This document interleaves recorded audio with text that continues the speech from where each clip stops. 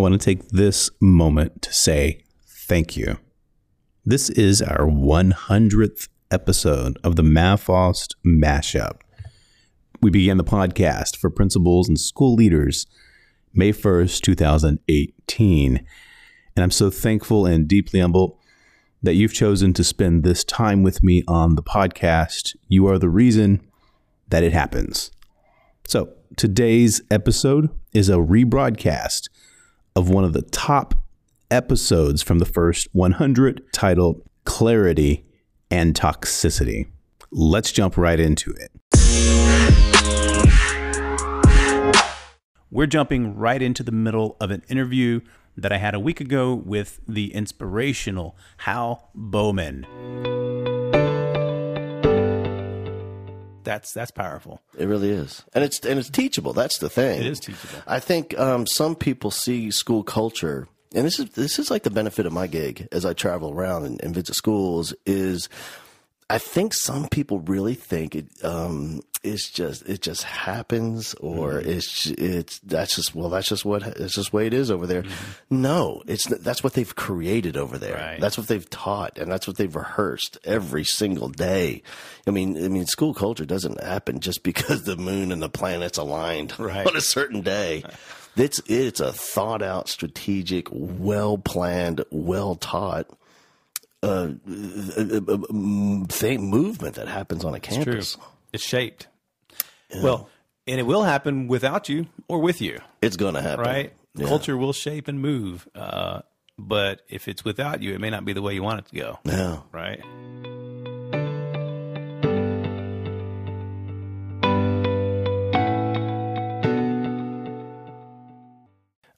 Because I think that's what makes it special. And I think I mentioned earlier about being a part of a team, and teams that have energy and that are positive and strong. I think that's really, really special in schools, but hard to do, hard to make happen.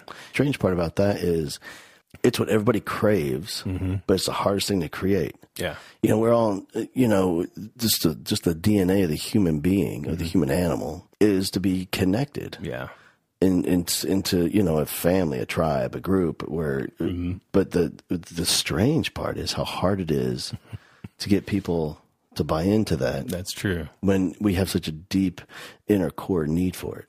It seems easier to do in a classroom with kids. Yeah. They're more open to being a part. Yeah. There's less walls, less history that creates the walls. Mm-hmm.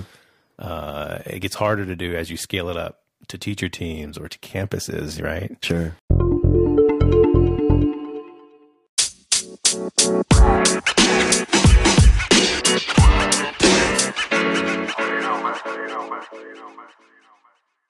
Sure. That's hard. I think that's where your work is, right? Creating those connections. And I tell you what, I think one of the key things with the administrators I've worked with that do such a good job at this is making it crystal clear as to what they're doing in their schools, to make it a crystal, because teachers want to know if they want to be a part of this thing. That's a good point. And, I think the distinction I made was when I was at Cy Springs, it was the campus that opened and the campus it was when I left were completely different schools. Mm-hmm. Where it was complete different demographics, completely different everything. And when school first opened, there was a demographic shift where they built the school was built in a field. Nothing was out there but a school. And then they started building a lot of low-income housing around there. It changed the profile of the school dramatically, like literally overnight. Where one school year was a certain way, we came back the next year, was a whole different population of kids. And those teachers, many of the teachers that were amazing when we first opened that school, now struggled. I was thinking that's the test, right? Struggled. Yeah. But then I realized, wait a minute. They were great teachers. I loved that. I loved who they were for kids. Mm-hmm. Then I realized, oh, wait a minute. They're now in the wrong school. These aren't the right kids. They're still great teachers, just not for these kids. That's a good point. Just not for this school. Yeah. And so I think what I've realized there some teachers that you just put them anywhere, they're going to kill it. But for the majority of teachers, they need the right school, right principal, right kind of kid. Like that's a good fit for them. Yeah. And go be great with those kids over here. What happened at our school, these just aren't your kids anymore, and you need to go find them because they don't go to school here anymore. That's true. The responsivity of teachers, right? Yeah. And I was just talking to Jacob Chastain on the Teach Me Teacher podcast, and we talked a little bit about this. And it is a confusing thing because if you're in school, if you're in a classroom, you have to own it. Like I have to own every success and every failing, because if I don't, I can't change it. Yeah. So if my classroom is horrible, I have to own that. Okay, it's because I'm doing a horrible job, and just like I have to say if my classroom is killing it, we're great. It's because I'm killing it and I'm great. I'll take that. Yeah, so we have to own it, because if you don't, you can't change it. If you start saying, well, these kids, and well, it's because I have these kids, or because of those parents, because of that person, well, now you can't change it because you're just giving it away. You gave it away. Yeah. Right. So here's the trick. This is where things get confusing. If I own it, and it's my fault, but at the same time, if this is the wrong school and the wrong type of kid for me, you have to own it. So then that's an excuse you're making. So it's a real tough conversation to have with teachers. That's true though. But, and knowing that, being aware of that, that's a hard thing to do. Yeah. Yeah. There's a lot of admitting that has to happen, and that's hard to do. Yeah. Some self-awareness, some deep conversation. Definitely. Yeah, right. And I think that's what your peer group is for, is to have those meaningful conversations. Hey man, do you love these kids? Do you love this school? If you don't love them, that's okay. Describe the kid you love. Find that, right? Yeah. Find that right. Like I do best with kids that struggle. I really enjoy those kids that, I don't know, maybe I'm selfish, but I like being the one they have. I like being the most influential person in their life. Yeah. I think it's awesome that some kids have a great youth group and they have a great gymnastics coach and they take private lessons on piano, and that's great. But I want the kid that needs me. Yeah. Like just has me. Right. I like when I have open house and 3 parents show up. I love that because I know the rest of I'm the parent. Yeah, that's true. That connection's valued. Right. But the point is, that's where I'm good. Other teachers are great with a whole different pop where they have like the kids, the mom and the stepmom and the dad and the stepmom and stepdad, and everyone shows up for open house. They got 70 people in a classroom. That they're good with that population of that kid. I'm not interested. Like that's just not my place. That's a great thing. And when you go into educator prep programs, that's never a conversation. No, that's never is this going, not just is education right for me, but what part of education is right for me, right? Yeah. Not every school's the same. Not every community is the same. And finding the community and the place where it's like a glove. Yeah. Where I'm going to be the fit for that glove. That's special. It really is. That's where teams can be more united, more powerful, is when they're all putting into it. They're all engaged, and they know that they're working in their strengths, right? They're working in the area that they're passionate about and they're strong in. And making it really clear what that campus is about. I know we brought up Poly Ryan a couple of times, but if you go and visit, it's really clear what they're about. And I'm telling you, the vast majority of teachers are not interested. That's not my place. I don't want that kind of work. I don't want that kind of effort. Right. I don't want to wear a tutu. I don't want to. I love the tutus. Yeah, I don't want to. I don't want to do Simon Says. I don't want to. I do. And I don't want to be up in a weekend. And that's cool, man. Perfect. That this place isn't for you. But there's going to be 1 out of 100 think, oh my God, I need that in my life. I'm the perfect fit for that. And now and what I hope that I've been communicating with these principals I'm working with is the importance of making it crystal clear and letting teachers jump off the train. That's good. If this is not, that's okay, man. And it doesn't say anything about you as an educator. You're not less of a teacher, right? You're not less. No. Or you're not better because of where you are or what you're doing. Right. It's about that fit. Yeah.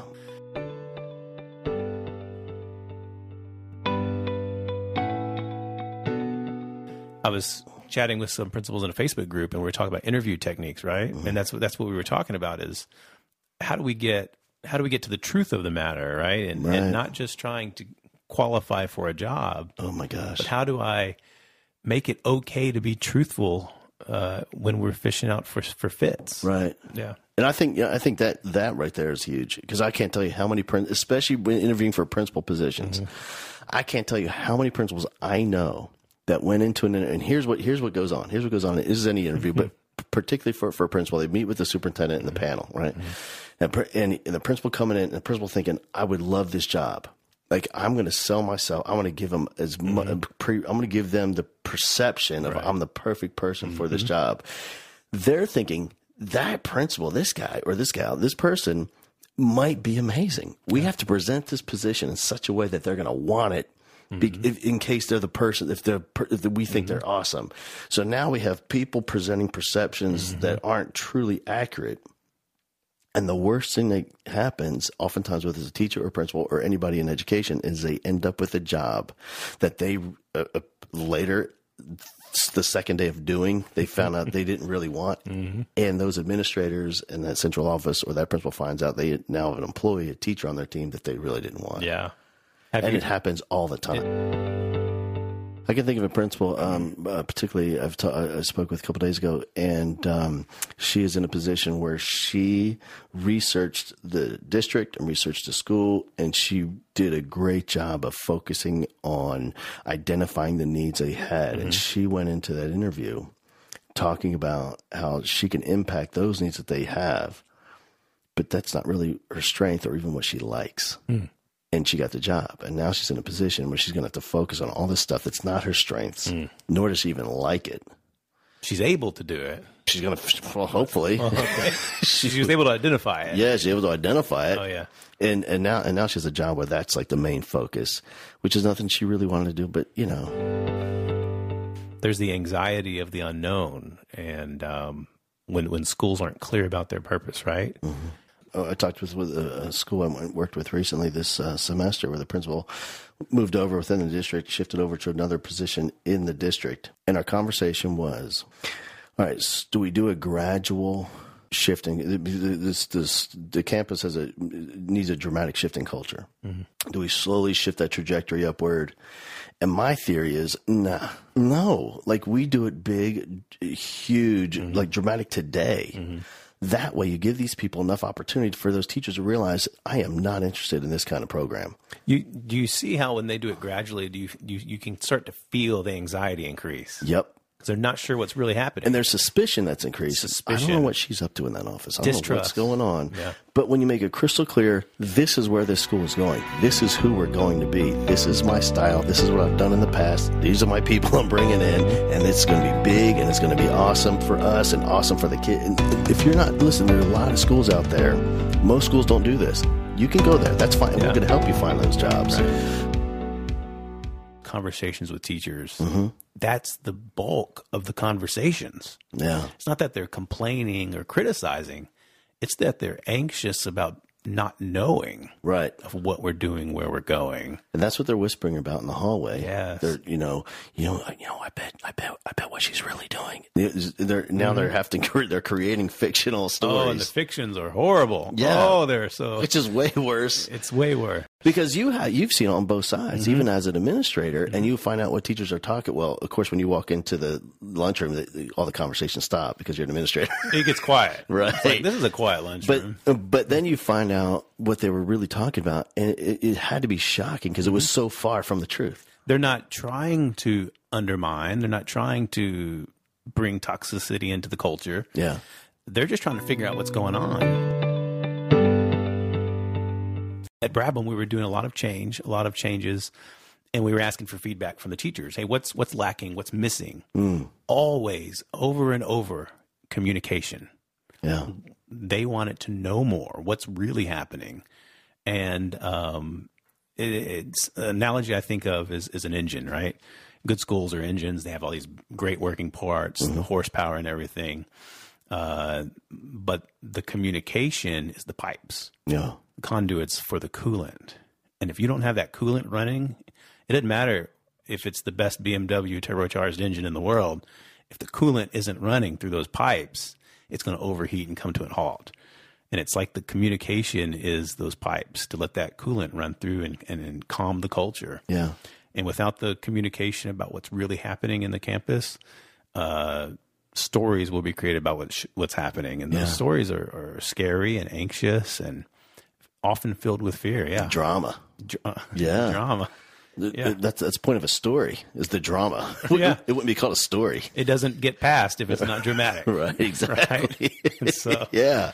That's the thing. And, in that communication approach, and I was at Viter Middle School and working with Jason Yeaman, the principal over there, and the challenges they have. It's an interesting school. They have it's a middle school. They're on separate campuses because of the hurricane.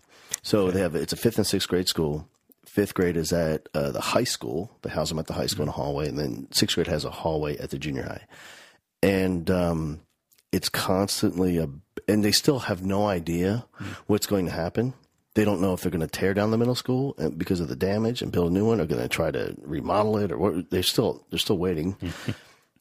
But what he talks about all the time, and with the superintendent there, is communication. Even the fact that we have no new information, we're still going. We need to tell them the same story, and not story, but it's tell them what's the same thing is happening. Right. We're still at it, but they have to keep hearing it because if they don't hear it, anything. Then clearly something's changed and no one's telling us. Yeah. So even if it's telling the same story, the same facts, they have to hear that as well. That's a great point. That's what I was just thinking. I'd rather know that we don't know than not know at all. Yeah. Not know what's happening. Right. And be completely honest about it. Yeah. That's very good. The idea of when the toxicity that happens, I think sometimes, it's interesting you brought that up. I think sometimes that we have a belief that teachers are intentionally undermining. But when you talk about it, being on both sides, I think what might be more true is oftentimes it's not that they're intentionally doing anything. They just don't have any information. So the natural approach as a human being is to create possibilities. Well, you know what might happen. Yeah. And to talk about it over time, which becomes toxic. And it's almost, I'm not saying it's not their fault. But in addition to, we have to, as a school leader, they have to own that. Well, the reason that's happening is they have no information. They're running through the possibilities of what could go wrong. That's brilliant. Right. Right. But that's only because they don't know what is actually happening. Yeah. Yeah, that's true. And it's just like kids, just like the classroom. Yeah. I told you the homework assignment was due. Well, you told them once. Right. Last month. Yeah. You can never communicate too much. You can only communicate too little or too unclearly. Thanks again for listening. As always, you can dig deeper at mafost.com. Subscribe to the daily email, mafost.com. Next week will be another rebroadcast, and we'll be delivering to you a new format for the coming live episodes of the MathFost Mass Up. As always, if you enjoyed this episode, please pass it along. Now let's go out there and make an impact.